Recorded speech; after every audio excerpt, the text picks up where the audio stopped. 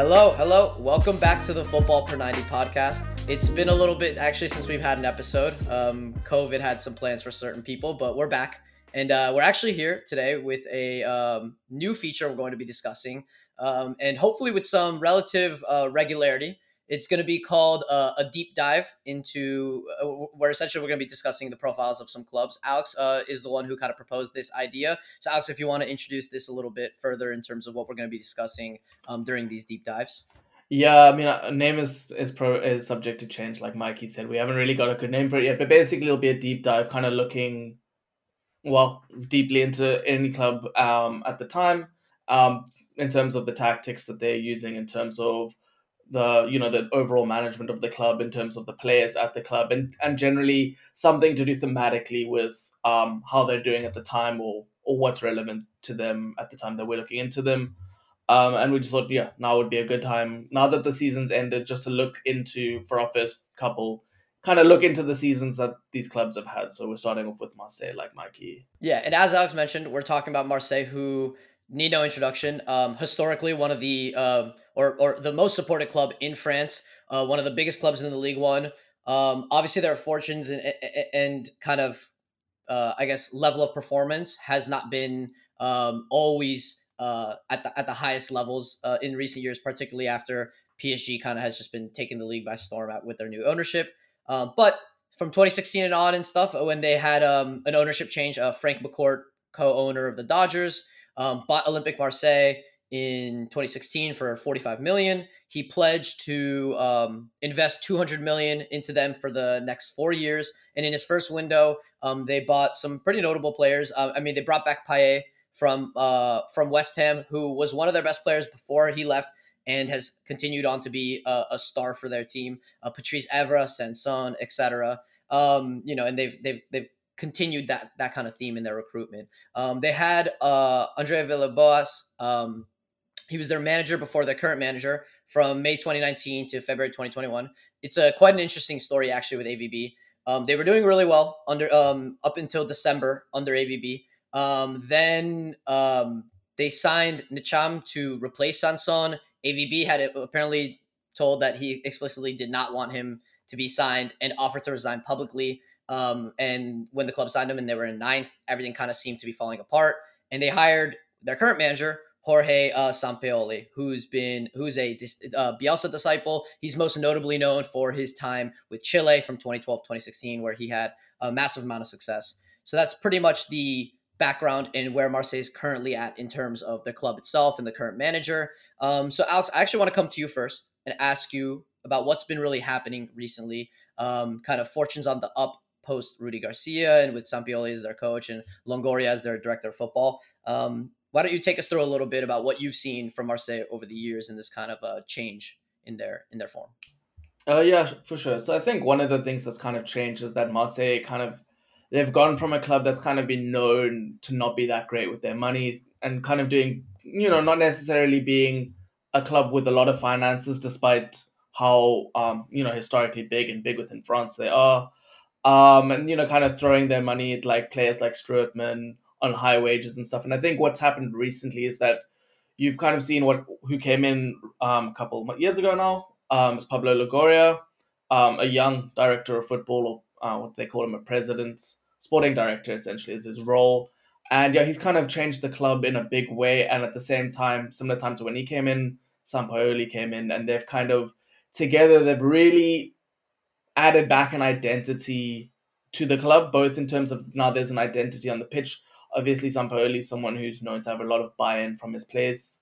We'll get into his tactics later, but you've really got far more of a buy-in from the club, buy-in from the club's fans, and at the top level, you've got Pablo Longoria, and we're going to get into his transfers later, but you can see suddenly a club that's never been that wise or hasn't been that wise in recent years. They've really looked at getting these cut price deals, being smart with sort of loans, finding players that fit the general direction that the club wants to go to. Not necessarily only tactically, but also just in terms of refreshing the youth of the club, especially this is a club that hasn't really had the best youth given their size in recent years. I mean, they don't really compare with the likes of Monaco and PSG and Lyon, who are the other big clubs they want to compete with.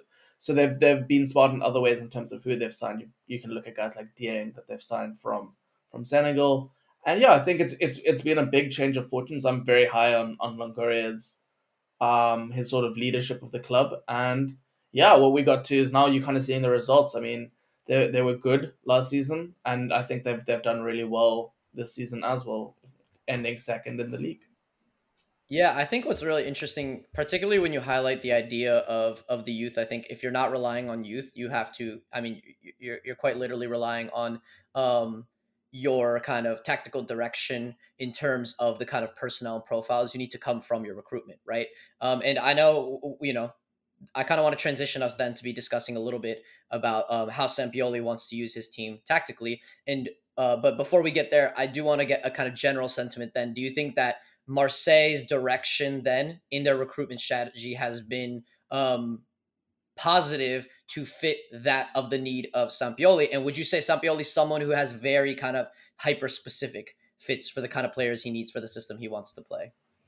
So I think to answer your first question about like the general recruitment, I think it's largely been very opportunistic and kind of seeing what's out there, which I don't necessarily think is the wrong approach because I think there's been a big emphasis on refreshing the squad quite quickly, which just means that you're going to look for deals that you can kind of get, even if the guys don't necessarily fit in that well. And if there's quality, it's quality. You sort of bring it in. So I think that's Mhm. kind of been part of what they've gone for. But then they've also got players, what we'll talk about more later, but like guys like Saliba and stuff who are clear profiles that Sampaoli wanted that Longoria has gone out and got from. Another one is I think Guendouzi is another guy that Sampaoli wanted, not only in terms of what he adds in progression, but I think Sampaoli really wants sort of those aggressive sort of that attitude that he wants to add to the team is something that he said in the past. So I think it's a balance of both looking for guys that you can kind of get, and even the guys that he did get that fitted Sampaoli, you can see it's quite opportunistic. Two loans from Arsenal. It's kind of seeing value in the market in terms of Saliba, just getting someone in who can fulfill the role. In terms of Sampaoli's specificity with his profiles. I think he has a very, kind of similar to Bielsa, has a very high demands and specific demands of his players. But I think one of the problems that has been the case with is that he's still going to play his way whether it fits the players or not. So I think that's kind of where you see, and what I think we'll get into later is that he plays a ridiculously high line, and he doesn't necessarily have, besides Saliba, the centre backs who can recover in time, which is also part of why Saliba's been so important and had so many moments this season. Where he has those big sort of like, it's kind of the defender's version of like a what do you call it, camera save, where you're like running back and you tackle Mbappe like as the last man sort of thing. But I think the fact that Sampaoli kind of has, similar to Bielsa, he actually does rely on, he plays his way whether the players really fit it or not. Not to say that he hasn't tried to make a couple of tweaks along the way, but the general So principles then, are so then there. let's get into the kind of tactics more specifically. Obviously, I think in this section we're going to be obviously talking about. It's impossible to not be highlighting the specific players, but we'll also be obviously diving into those players more specifically about each one and the ones that we think are notable to talk further about and what we kind of or how we view them. But let's get a little bit of kind of that background and overview then in terms of how this Marseille team likes to play and how Sampioli uses his players. Um, Alex, if you want to, I guess, kick that off, and I know Aaron has some stats as well to kind of Has like some fill things in to here in this. add for sure. So I think just to I've been speaking a lot. So just to give some broad overview points, I think one thing to say is it has changed a lot over the season. Even coming to the end of the season, it still kept changing. It's been a lot between a 4-3-3 variant and a different three at the back systems. I think one key thing to kind of point out is the guy in both the 4-3-3 and the three at the back has often been Buba Kamara. Either Mm-hmm. he's played as the central defender often. Sometimes he's actually played in midfield when they've had that three at the back. But it's generally he's either the central guy in that three at the back, or he's the guy in at the pivots of the 4-3-3. So he's often really performing the same role, and he's just the kind of guy who kind of acts as the reference point for the rest of the team, much like kind of almost a Jorginho for Chelsea. Although I'd say they offer very different things. Um, I think what you've got is he is a Bielsa disciple, so you see a lot of that like man orientated sort of defending and high intensity vertical counter attacking. Also, yeah, the high line as we spoke about earlier, which does rely on a lot of recovery pace from his defenders. A couple of interesting things I think is that the lack of having a reliable center forward has led to some interesting things up front. Um, which is maybe why I did a bit of a disservice to Bielsa in saying that he plays this thing whether he has players who fit it or not. He does make some tweaks, even though the principles are the same. So there's been some really interesting stuff about having like sort of Payet being their attacker, and it hasn't necessarily fit that sort of verticality of their play. And then the Yeah, other last point I'll I sort want of to hop make, in here though and talk about Pai just for a second because the way I've seen him be used, and you can kind of correct me if I'm wrong, is that he obviously does have that. He's not traditionally a forward, but they play him in that forward role, so he's more traditionally a 10 that can then operate as that false nine. But I've honestly seen him as well be quite free, where they allow him to kind of roam as well at times, and kind of depending on their opposition. If he needs to occupy, he can do that kind of sorts of things. Have you seen kind of a transgression of his skill set from the time he was at Marseille previously to when his return and now under Sampioli? I think one of the things is that he's a little bit less athletic than he was before. And what that's kind of led to is they have brought him more central, or whenever play kind of follows him, right? If he's receiving out wide, the central midfielders are going to come closer to him to be able to combine and give him back the ball in better areas rather than him carrying into those areas.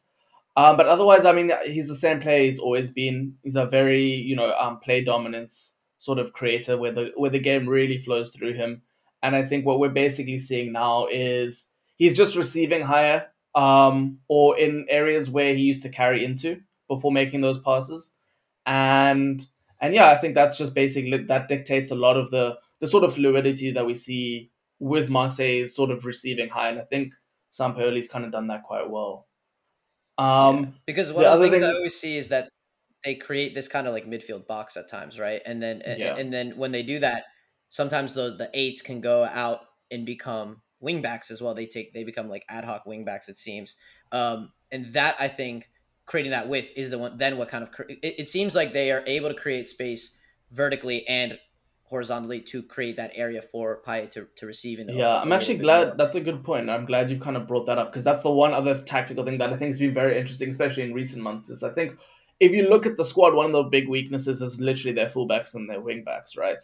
So what Yeah, what Sampaoli's kind of done is he's just basically it's not even the central midfielders acting as wingbacks; they literally are the wingbacks, like nominally, in most of the games in recent months, right? Particularly Rangier on the right and Gerson on the left, right? And I think your point about kind of using them to create space makes a lot of sense, and it has very much been what they've done, especially because he's kind of used them to receive and draw in pressure, and then find Payet in those pockets of space higher up, right? Also, just the last point before I move on to Aaron's sort of statistical overview, and he can kind of tell me how our 2 points align, right? But I think the last sort of thing that it's kind of been interesting, one thing that I've noticed over the season is the use of Saliba.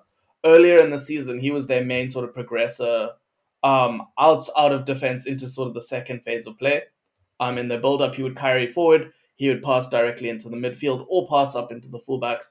What he's been doing recently, is that they've used their sort of all of their centre backs, including Saliba, very very conservatively, and they only really progress into those central midfielders who are playing as wing backs, and it's kind of their jobs to kind of find Guendouzi in the middle, or even if Guendouzi is the guy out wide, to kind of find Rangier in the middle to kind of progress play from there.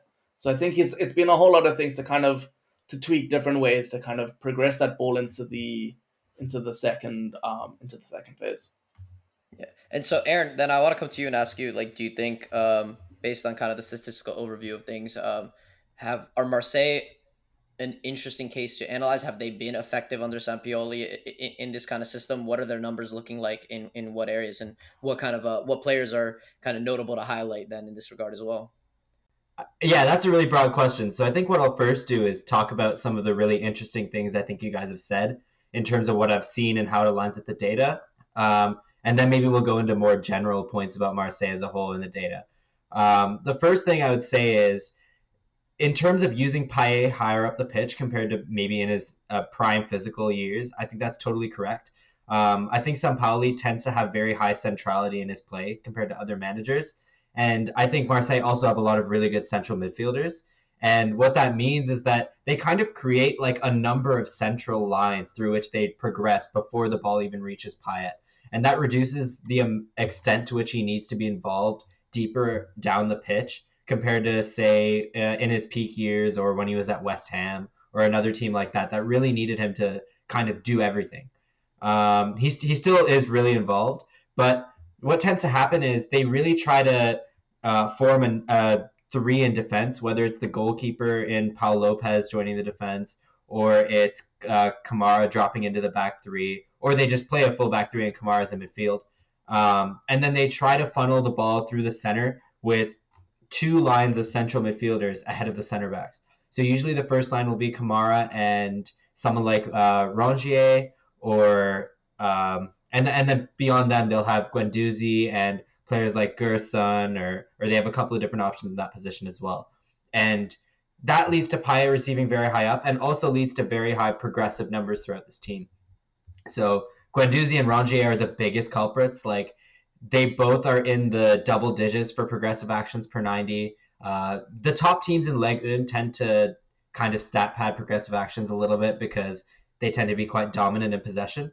But even by those standards, like, the only midfielders outperforming these players, if at all, are like Bruno Guimaraes when he was at Lyon and Verratti at PSG. Pretty much everyone else is scoring below these guys for progressive actions per 90. And I think that what that goes to show is that they're really trying to funnel the ball through the center of the pitch, and these players are getting somewhere between 80 and 100 touches every single game they play.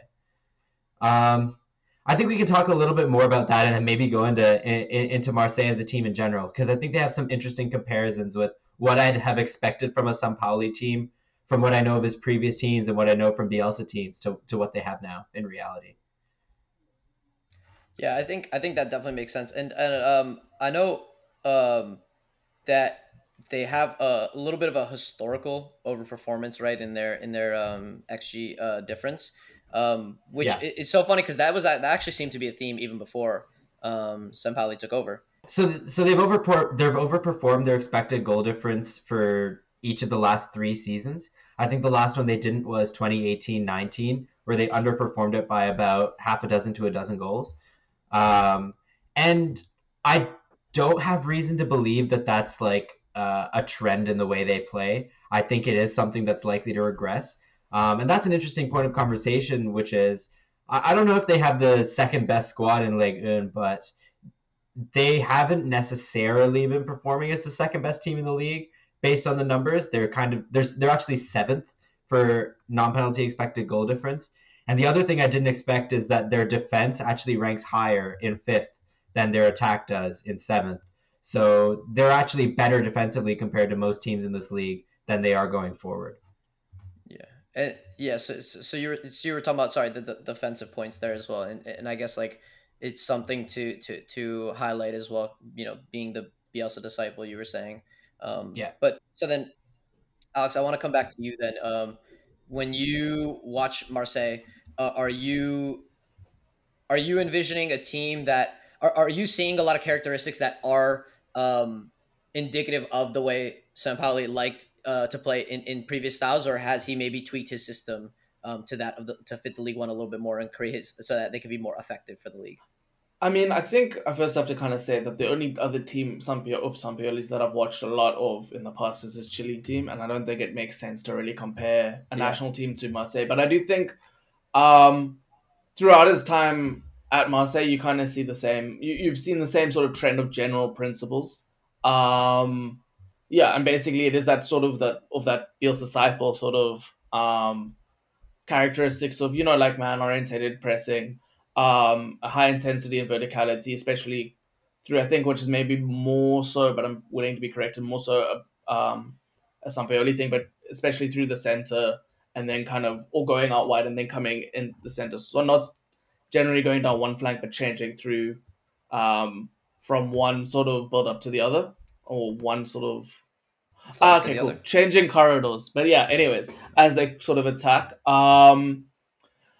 But yeah, I think it has been sort of a thing that he's kind of tempered certain aspects. I think Sampoli does want sort of a striker that he can kind of get onto the ball. That you can play long to, which he hasn't really had. I think Milic has been injured, and maybe he doesn't really have that explosiveness that you want anymore. Sampaoli is someone who does really want a lot in transition. They got Cedric Bakambu in January. Hasn't played as much as I thought he would. He's actually been good, I think, in like he's played 8.5 90s over 20 appearances. So he's kind of been used as a sub. They also have Dieng, who's raw.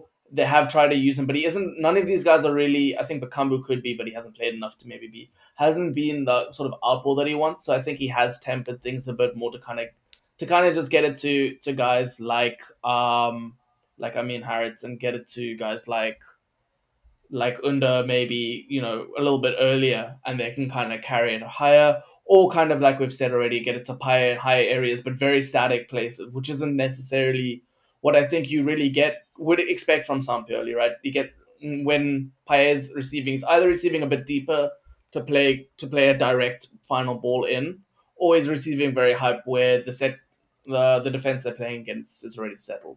So I think those are the main problems. So those are sort of things that he's kind of tempered his general play style just to work around. I have a question for you if you don't mind. A little bit more of a complicated one, maybe. So Marseille, what I found is like they're second in the league for possession. They seem to really have a control over, even when they're struggling to score, they seem to really kind of control the flow of games quite well. But it doesn't seem to convert in their expected goals or their expected goals against, as we've discussed. And I'm kind of wondering, like, they seem to play three, at times four central midfielders, like they seem to have quite often shapes of like the Bielsa 3-3-1-3 that everyone always talks about, where they have the fullbacks joining midfield and then a bunch of central players and only two players who are really wide. Do you think that their kind of emphasis on centrality kind of leads to a lack of numbers at both ends of the pitch that can give them kind of trouble with getting up and really getting into the box and attacking teams or defending transitions at times? So I think one part to answer your question, I think it absolutely does, and I think it a part of this comes from the fact that they have lots of central midfielders. That is kind of, it's hard to not use these guys when they are a lot better than the sort of wide players that they can rely on, right? But it has 100% led to that. I think part of the reason why they're very good at controlling games is because they use so many central midfielders who are good at doing that. Rongier, Gerson, obviously Buba Kamara, whether you want to consider him a DM, a centre back, or a central midfielder. And Guendouzi, probably the best example of all of them. All very guys who are very good at like keeping the ball, controlling play, and playing in more central areas, right? So I think that is 100% part of it. In terms of making them a bit more stagnant going forwards, I think it's partly the central forward. Maybe one thing I've noticed is that when they kind of attack in transition, they aren't spaced very well. Like their first guy isn't getting forward very quickly, or acting as a pivot. So that you've almost got like the sort of like it's in the transition, the ball's moving too quick for the players to actually get into the right positions, right? Which is not what you want. You want your attacking player kind of getting in the position to receive in like just in around the box, not before getting into the opposition's third. So I think that's one of the issues. And yeah, I think the other issue is that they don't really just have the wide players from deeper, which is why they are using central midfielders. Yeah, Um, and I definitely want to get into that in just a second because I definitely agree with what you guys have to say. It does seem like Alex, especially you highlighted this, that there's a theme that a lot of the players need to be quite comfortable on the ball, particularly, and you know, being that there is a deficiency at those wingback positions, Sampioli's found a way to kind of adjust and use those kind of assured in possession players in those areas. I think that is enough though for our first part. I think we're gonna then wrap it up for part one, and we'll discuss in part two a little bit more in depth about the players of the squad and also where we see kind of the project going forward. So please stick around for part two. We'll be back in just a second. Thanks. And we're back. So we've discussed a little bit about Marseille from a tactical and statistical point of view, we're going to be discussing, the players in the squad as well as the project going forward. But we wanted to actually touch a little bit on some of Marseille's themes, out of possession a little bit because we realized the discussion was a little more in possession focused. Aaron, do you have any kind of thoughts of the way Marseille kind of defend and what their kind of key themes are, and maybe some weaknesses as well about their kind of defensive system that they have? Yes, I have two interesting observations, one statistical, one a little bit less statistical. So the first is that anyone who kind of hears Bielsa disciple probably thinks this is an extremely high pressing side, but they actually have pretty interesting pressing kind of dynamics. Marseille ranked fifth in the league for PPDA, which compared to Leeds was like Leeds were first from the second Bielsa got into the Premier League until the second he was sacked. Like they were the most intense pressing team because of their man-oriented approach. And it actually seems like Marseille counter-press when they lose the ball quite a bit. But in certain phases, they actually sit off and allow the other team to pass it around. I wanted to ask Alex maybe if that was a personnel thing or a Sampaoli preference. To me, it seems like their front players don't have quite the intensity to press extremely high for 90 minutes. So they tend to sit off and let center backs have the ball sometimes, which is something that Bielsa's Leeds would not do. Yeah, I think I'm not 100% sure, but I think I agree that it's probably a personnel thing. Also just in terms of the players that they have, like for example, Payet is not a good presser, but other guys like Dieng, I haven't really seen like intelligent pressing from him yet, and I think that's just because he's inexperienced. But yeah, generally the guys, and Milic isn't a great presser anymore. I think it's just generally the guys they have up front. Said Under, I'm not so sure. He could probably press, but I think overall it's not a very good pressing unit that they have up front. So that's probably my idea, but it's still kind of interesting that you point that out. Because I mean it's definitely something Bielsa wouldn't do, and I do think of all of Bielsa's sort of disciples, I think Sampoli is the one who tries to sort of replicate what he has the most. But yeah. It's interesting because to me it seemed like when the opposition center backs have the ball in sort of like the midway of the first half, they kind of have like a zonal approach from the first line where they allow the center backs to have the ball and block the lanes and then man mark everyone behind them. So they kind of have two guys who are floating across trying to block off passes. And I just thought that was something really interesting that I saw that. Well, I want to kind of get into some of the notable players. Then, I mean, we discussed earlier that the recruitment and kind of strategy going forward of the project that Marseille are kind of undertaking here has been pretty impressive. Alex, you described it as opportunistic. What are some players that you'd probably come straight to mind that you'd want to highlight as kind of staples in this Marseille team? I know we've already discussed a few, but I guess we can go into a little more detail with each one as well. I guess I can start. Okay. Oh, I said Alex. I thought, okay, yeah, my bad. So I actually don't have No, a you're staple that I want to bring up, but I do want to bring up Pape Gueye because I think he's one of the guys that we haven't really spoken about. And he's actually a player that I kind of find very interesting and I kind of enjoy a lot. He hasn't got the best reputation, I think, and maybe it comes from kind of playing in a very competitive team where I wouldn't say he's even necessarily the third best central midfielder in the team. But yeah, he's a player I enjoy a lot. He's a player I've enjoyed watching. What I do think he has some very elite qualities. In terms of generally his passing, his ability to bypass pressure. I think those are some qualities and he's very slick on the ball. And then he has some pretty terrible ones. He's really bad at tracking his runners at times. He's got awful ball striking when it doesn't come to passing. I mean, I don't think I've ever seen him take a shot from outside of the box that hasn't either been completely like squiffed where he misses the connection with the ball or he connects it into like Rosie. So I think he's an interesting player that I wanted to kind of highlight in terms of the players that we probably wouldn't otherwise discuss. I also think he's kind of cool topical, but in the sense with all of the transfer embargo and transfer ban stuff kind of surrounding the club. It's kind of his fault or their fault for signing him. So yeah, I think he's a cool player to kind of chat about from that perspective. But yeah. Yeah, no. I mean, I know, like, I just want to touch a little bit on their kind of transfer business as well before we kind of continue on with some of these players. Because, like, I feel like what I've seen, at least in the recent years, has been Honestly, pretty promising if I was a Marseille fan in terms of the way they've gone about their business. I mean, like since like 2016, as we talked about, they even sold the likes of guys like Sanson, Ocampos, and Guisa and Batshuayi all for a good amount of money for some hefty price tags. And guys like Guendouzi, Under, and Pau Lopez, like they've made permanent. They've had these guys on loan and then made permanent, and for not too much either. Guendouzi's one I definitely want to talk about a little bit. Aaron, if you want to touch on him a little bit, because I know you're a fan of Guendouzi. But that's what I mean. Just generally speaking, that Got kind of you. They brought in some younger players too Before we with some move to serious Gunduza, talent as I'll well shout from out two Pau clubs. Lopez. As I think he's been a great buy, and especially in terms of actually what they do with the ball, how high he comes, is not something you normally see in French football. I mean, I think it's something you've kind Mm. of seen more and more with in Spain, increasingly in the Premier League. You see guys coming high, but he's still like the only guy if of any team in Ligue 1 where you see him like coming that far out of his box to kind of play along the back. And yeah, I think he's a great keeper as well. So I think he's been a great signing for them. I think he's been kind of transformative in how they can play under Sampaoli.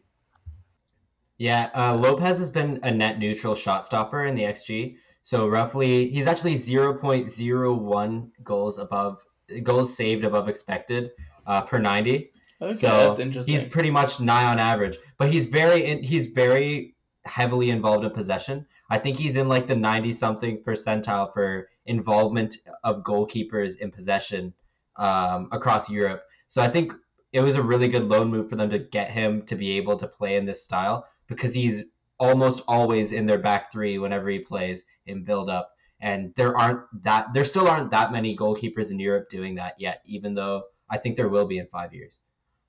As for Guendouzi, I was actually going to talk about Rongier if you did bring up Guendouzi, but I'll talk about Guendouzi because I love Guendouzi. I loved him at Arsenal, and I love watching him in this team.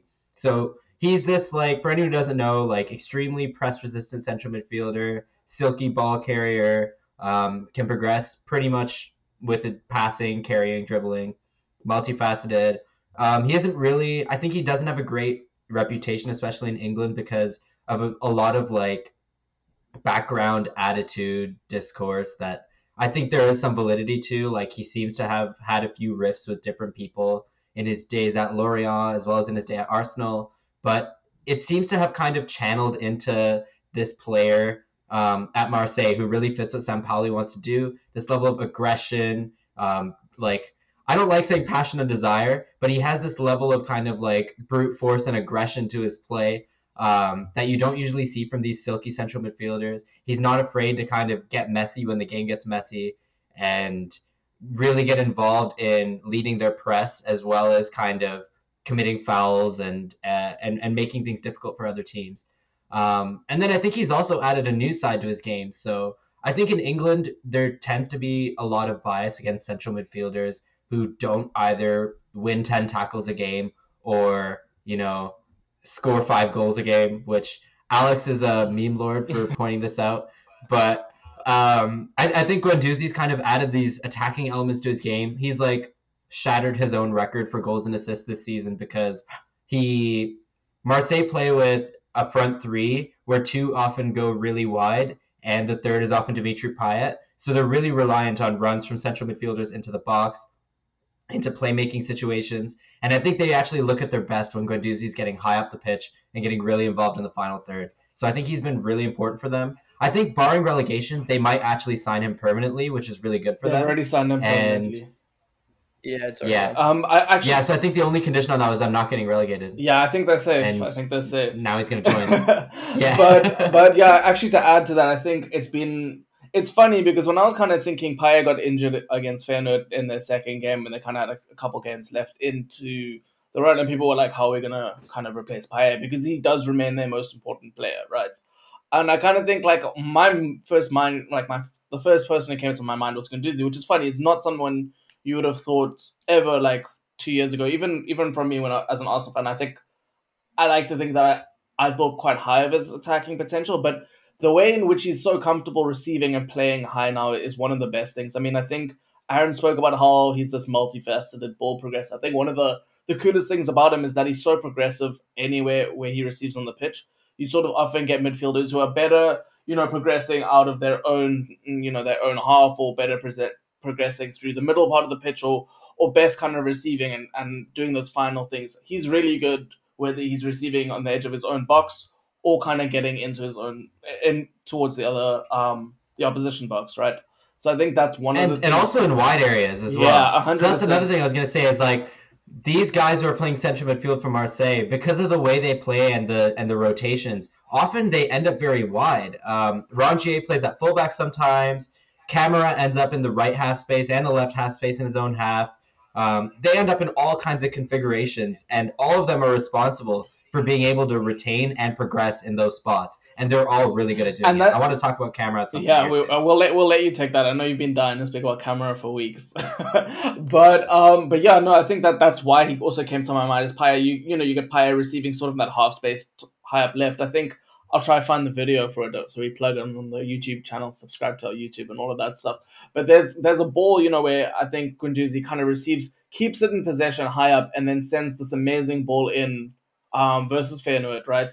And it's just the sort of thing you don't really see from that sort of your typical central midfielder. So I think while he still doesn't have goals in his game, or even actually really necessarily the assists that I think he's able to get, and he does need to improve as a runner for both of those, just to kind of to find those nice spots where you can kind of assist from. He does have this amazing ability to pass and progress and put in good balls from pretty much anywhere where he is on the pitch, and I think that's incredibly valuable, especially and has been for Sampaoli's side. I mean, he's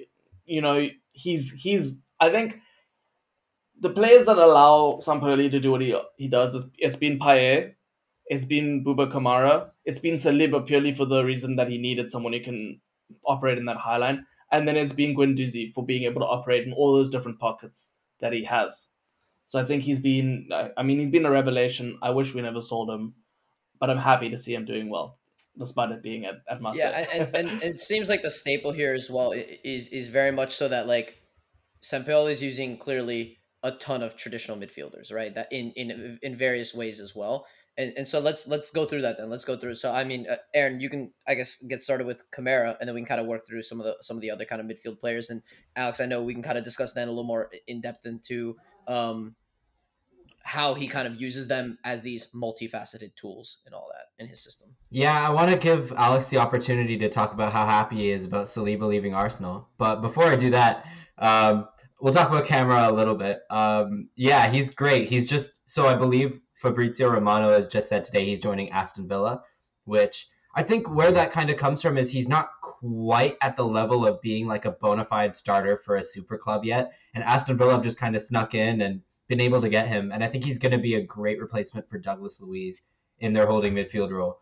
Camara is a really interesting player because I wouldn't describe him as like a progressive central midfielder, but he's very much like a youth defender becoming a central midfielder, but also very interesting on the ball. He's well-rounded defensively. I think his biggest strength defensively is reading the play. In this team, he has to often follow men, often track into the back three, pick different spots across the line. Like you'll see him go right to left and defending different zones along the last line and along the second line when he plays. And he consistently makes the right decisions, picks the right spot, and makes really important defensive interventions in this team. And I think that pans out well, even if he's playing in a zonal marking system next season under Steven Gerrard. And the other thing with Camara is in possession, he has to be one of the most secure defensive midfielders on the ball in Europe. Normally, I don't think ball retention is a super important, like, it's not, often ball retention is a function of how simple you keep it on the ball. But this is a guy who is really difficult to get off the ball because he's very good at kind of feigning that he's going to give you the ball and then not doing that. So he'll show you a little bit of the ball, and then when you try to press him, you're going to open up space, and he's going to be able to play into that space or come up with a quick maneuver to get the ball at his feet. Very good close control, or he's going to get it out of his feet really quickly and win a foul.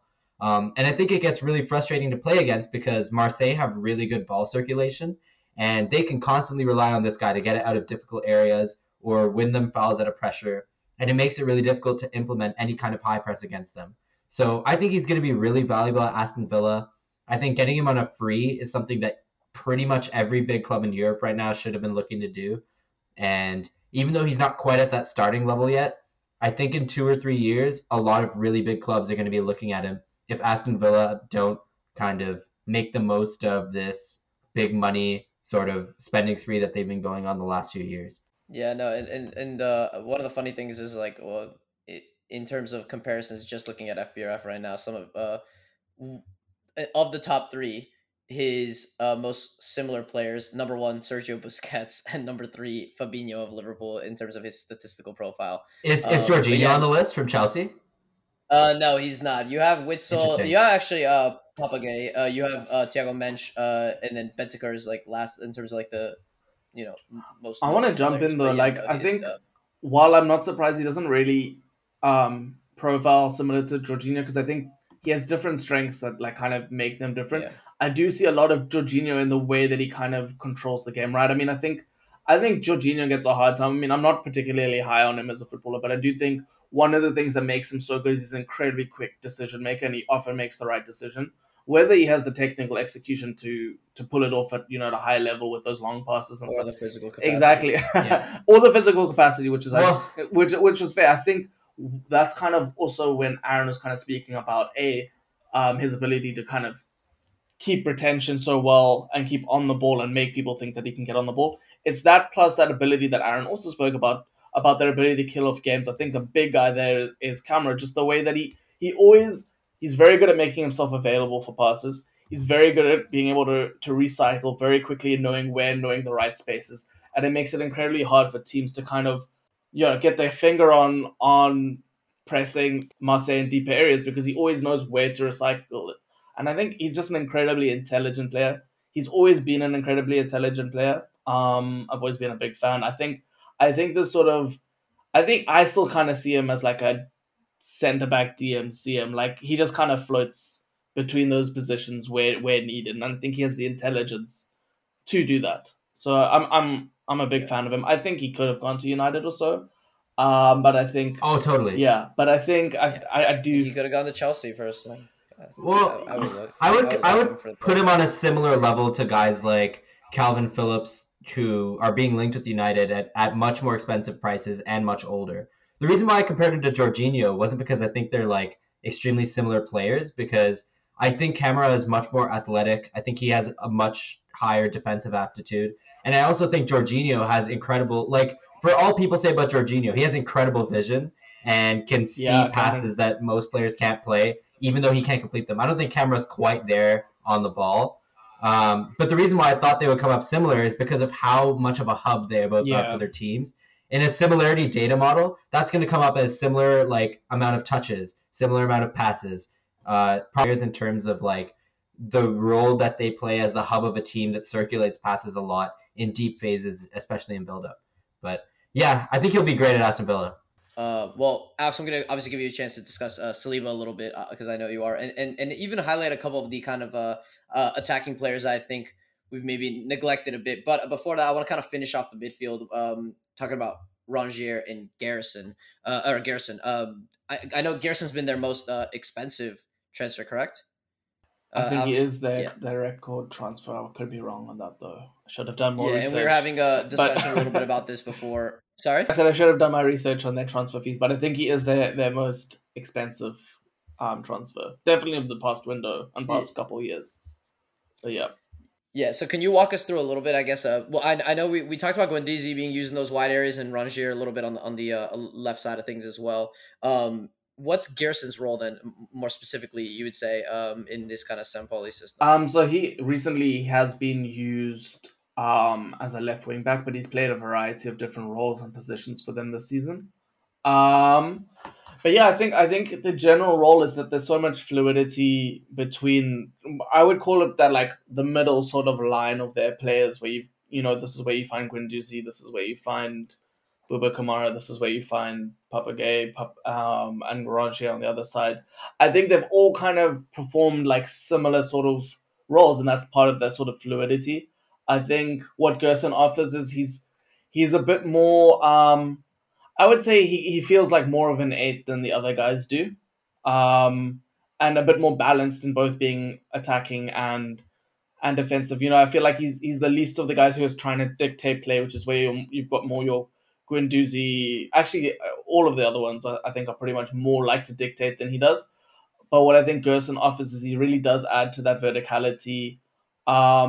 He struggled when he first came in. I wasn't that impressed by him when he first came, and he came with quite a big reputation, having first come to Europe with an even bigger reputation. We came with a reputation that, like, kind of, he was now the player that joined Roma, was it, all those years ago? But I think he's really grown into the team, and I think he's been one of their best players recently. What he kind of offers compared to the other midfielders, I think he has way more goals in his game. I think he also has a magnificent, like, sort of final ball in him, and sort of intuition of when to play that final pass, in a more sort of less, what I think you kind of see with some of the other players like Windus is that sometimes they like to sit on the ball a bit too long. I think Gerson's someone who does like to get it moving forward quickly, which is to the benefit and does work well in the Sampaoli side, right? So yeah, I think that's sort of been his role. It's hard to kind of nail one down because he has played in so many different roles, and the roles have often been so fluid.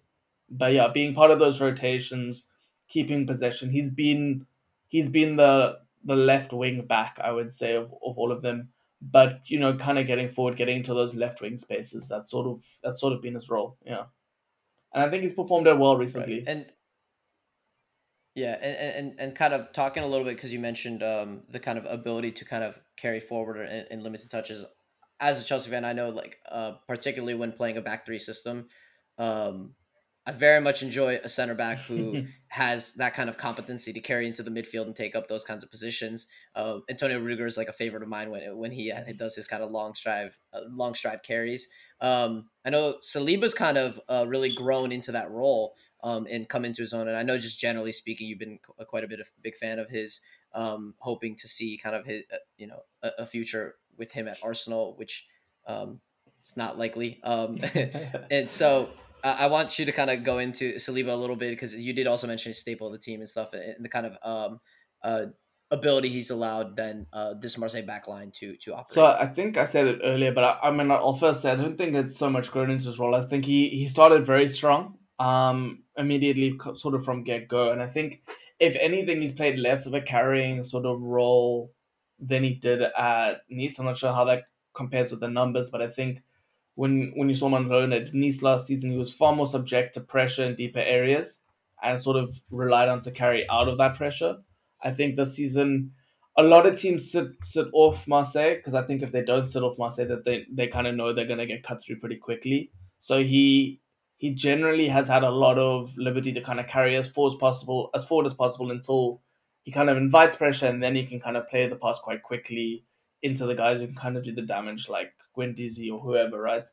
Um, in terms of what he's kind of done recently, I think I did kind of touch on this earlier, but I think I would have to kind of do a deeper dive, but I feel like teams are kind of caught onto that possibly because for whatever reason, Sampaoli kind of has changed the tactics in a bigger way, and what he's kind of used Saliba as is that he's played him quite outright, but he's kind of used him more as a reference point just to what would I say, recenter play, right, rather than actually carrying forward and being particularly progressive himself. I think the Yeah. main So I'm actually just looking at the numbers right now, and over the season for sure. at Marseille. Yeah, yeah. Yeah, yeah. So he's actually he carries more often per 90. He has 6.75 progressive carries per 90, and at Nice it was 5.4.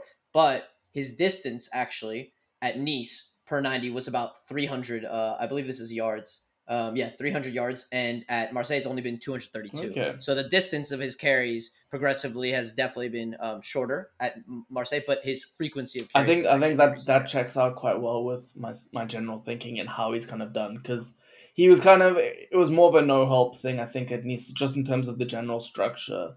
He kind of just used his ability to carry, which is why I think that it hasn't stood out as much, even if he's carried more. His actual ability under pressure to carry under pressure is probably the first thing that made me so big on him when I saw him at Saint Etienne. But yeah, he's done a bit less of that. I think the main way he's been passing progressively in recent months is just getting it out to the central midfield or right wing back, whatever you want to call him. We've discussed quite a bit about the different players that are kind of staples to some Pioli style. I guess I kind of want to move forward then discussing the project at hand. a little bit in terms of the forecast of the revival of Marseille. Alex, I kind of just want to come to you, and I'll touch on it a little bit more myself. But how do you see this rebuild moving forward, and the project between Sampaio Longoria? Do you believe that Sampaio is actually the man to continue forward long term? Obviously, he's done excellently this season. Long term, do you think they can really kind of instill themselves as regular kind of top four members in the League One?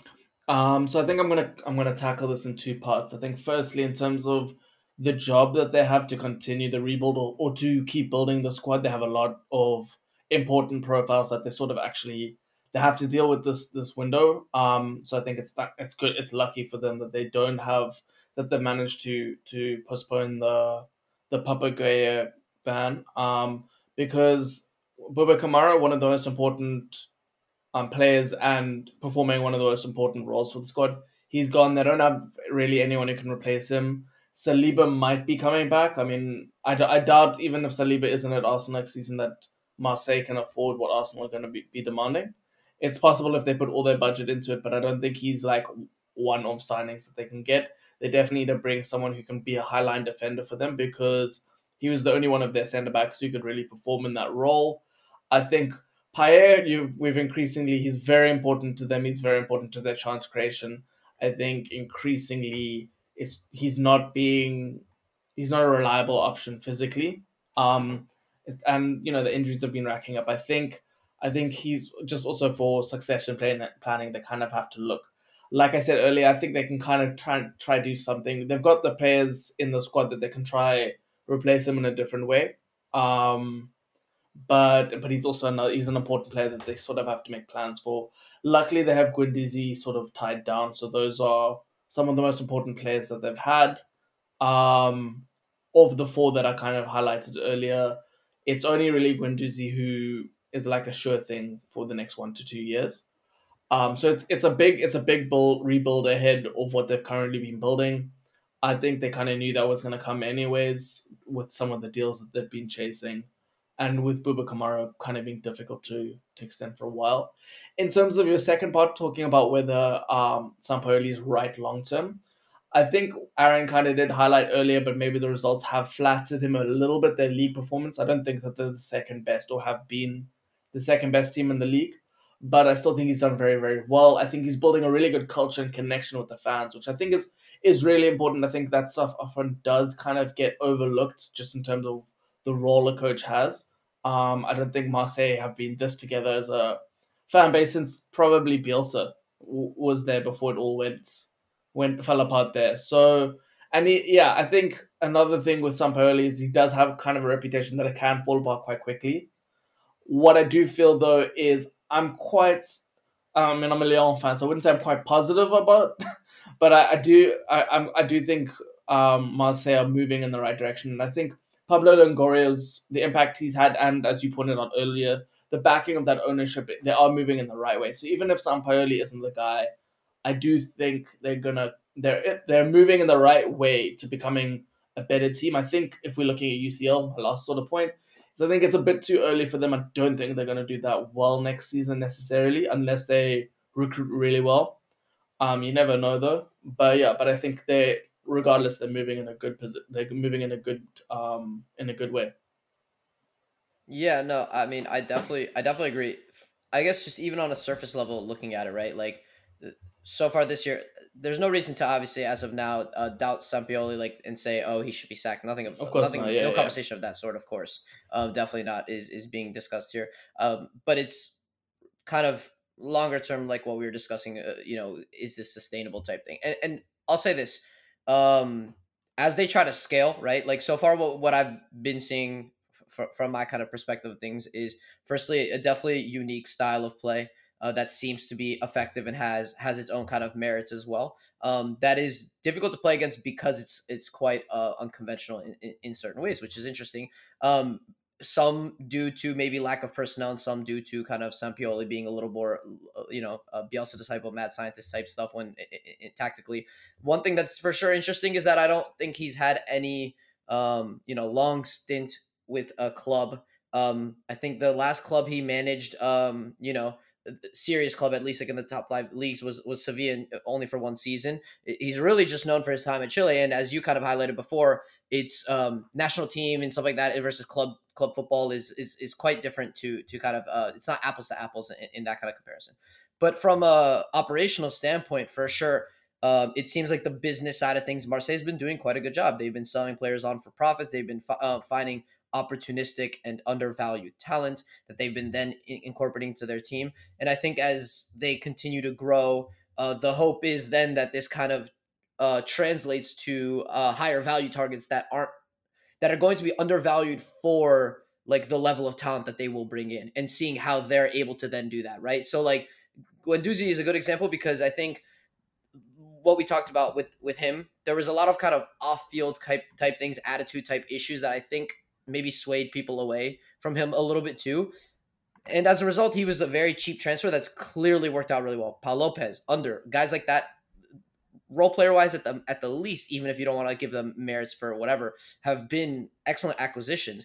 To then be able to replicate this at a higher level, where your transfer targets then become more often 20 or so plus million for a team like Marseille to be kind of their higher end at this point, and seeing where that progresses, I think will be really interesting to see in the future, to then see if they can kind of take it to that next step, and instill that consistency within their side. Because I think, And I think that you're describing about fan enjoyment, though. I think it's really important because financially, they're not going to compete with PSG, right? right, They're not going to compete with the top sides in Europe. They're not spending that amount. And I think being able to have a team that's a spectacle to watch, with players who are really passionate, they've got this style of play where it really gives the vibe of like they're giving everything on the pitch. They can beat big teams. They can go deep in Europe. It's the same thing with Bielsa's Leeds for so long. They were not ever going to be like a top five team, but the fact that they played that way and the fact that it was just good enough for them to meet expectations and also be super fun, and they had fun players and they did fun things every week. Everyone wanted to see what was happening with Leeds. I think that just makes it more fun to follow for people in a world where financially it's kind of stacked against them in terms of winning real silverware on a big level. yeah, I do wonder how their youth kind of progression though changes, right? Because Alex, you kind of touched on that a little Yeah, bit earlier, that they're not necessarily, they're not. deploying these kinds of like, They haven't been. I mean, I think they've still they put out some. They're still a good youth. Yeah, they have a good youth academy. It just doesn't really compare with the top youth academies out there, which is sort of unexpected for Marseille, I guess. You know what I mean? Especially because a lot of the best talents in French football come from the region in Marseille, right? It's yeah, particularly where Lyon actually have a whole recruitment sort of thing, as we recruit a lot of the players that Marseille miss out on. For example, Alarouche is our next big star coming through. You'll hear about him next season. He comes from a town that's like an hour outside of Marseille. Um, but yeah, I mean, they still have guys. They have Lee Haji now at Lille. He's quite a big talent. Kind of, he's had issues why he hasn't broken through yet. They have Buba Kamara from a couple years ago, but like it's far more sparse than the other ones. I think that is maybe something they've had good youth development in the past that might just be a phase, kind of like Arsenal had in the early 2010s, where we didn't really produce many players after Wilshere for a while. Um, but yeah, even then, I think the fact they have Longoria, they have really good recruitment, kind of will have shown recently. If they keep that up, it's not going to be much of a problem. Um, and yeah, just to kind of add on to what Aaron thinks, is, I mean, it's kind of funny coming out from our stats correspondent, speaking on X Fun. But I do think that they have added that sort of aspect, which has been big, and I think it's important to Marseille fans, and it's been something that they haven't felt. They didn't like Villas-Boas. They didn't like Rudy Garcia. Last coach that they were really that passionate about was Bielsa, and I think his disciples kind of brought that back, which has been good. And hopefully, I mean, for them, they almost made the final of a European competition this year. I think Sampaoli can do it again. I don't think he'll do it in the Champions League. I'm not expecting much from them there. But yeah, you never know. yeah. Well, I think that kind of helps wrap up everything for today in our discussion with Marseille. Thank you so much for tuning into this episode. Once again, as usual, please be sure to follow us on all socials at Football Per 90. Twitter's probably the most prominent place to kind of follow in terms of keeping up to date with everything. Obviously, subscribe to the YouTube channel to be able to watch the video side of all this stuff that's going to be coming out. We'll be doing much more We're of also that. going to be having another episode coming out soon, similar to this, about AC Milan and their cusp of winning their first Scudetto. So we'll be doing a deep dive for Scudetto in a while. Sorry, doing a deep dive a little bit into them and their kind of rebuild as well over the years. So yeah, thanks so much. Have a good one. Enjoy.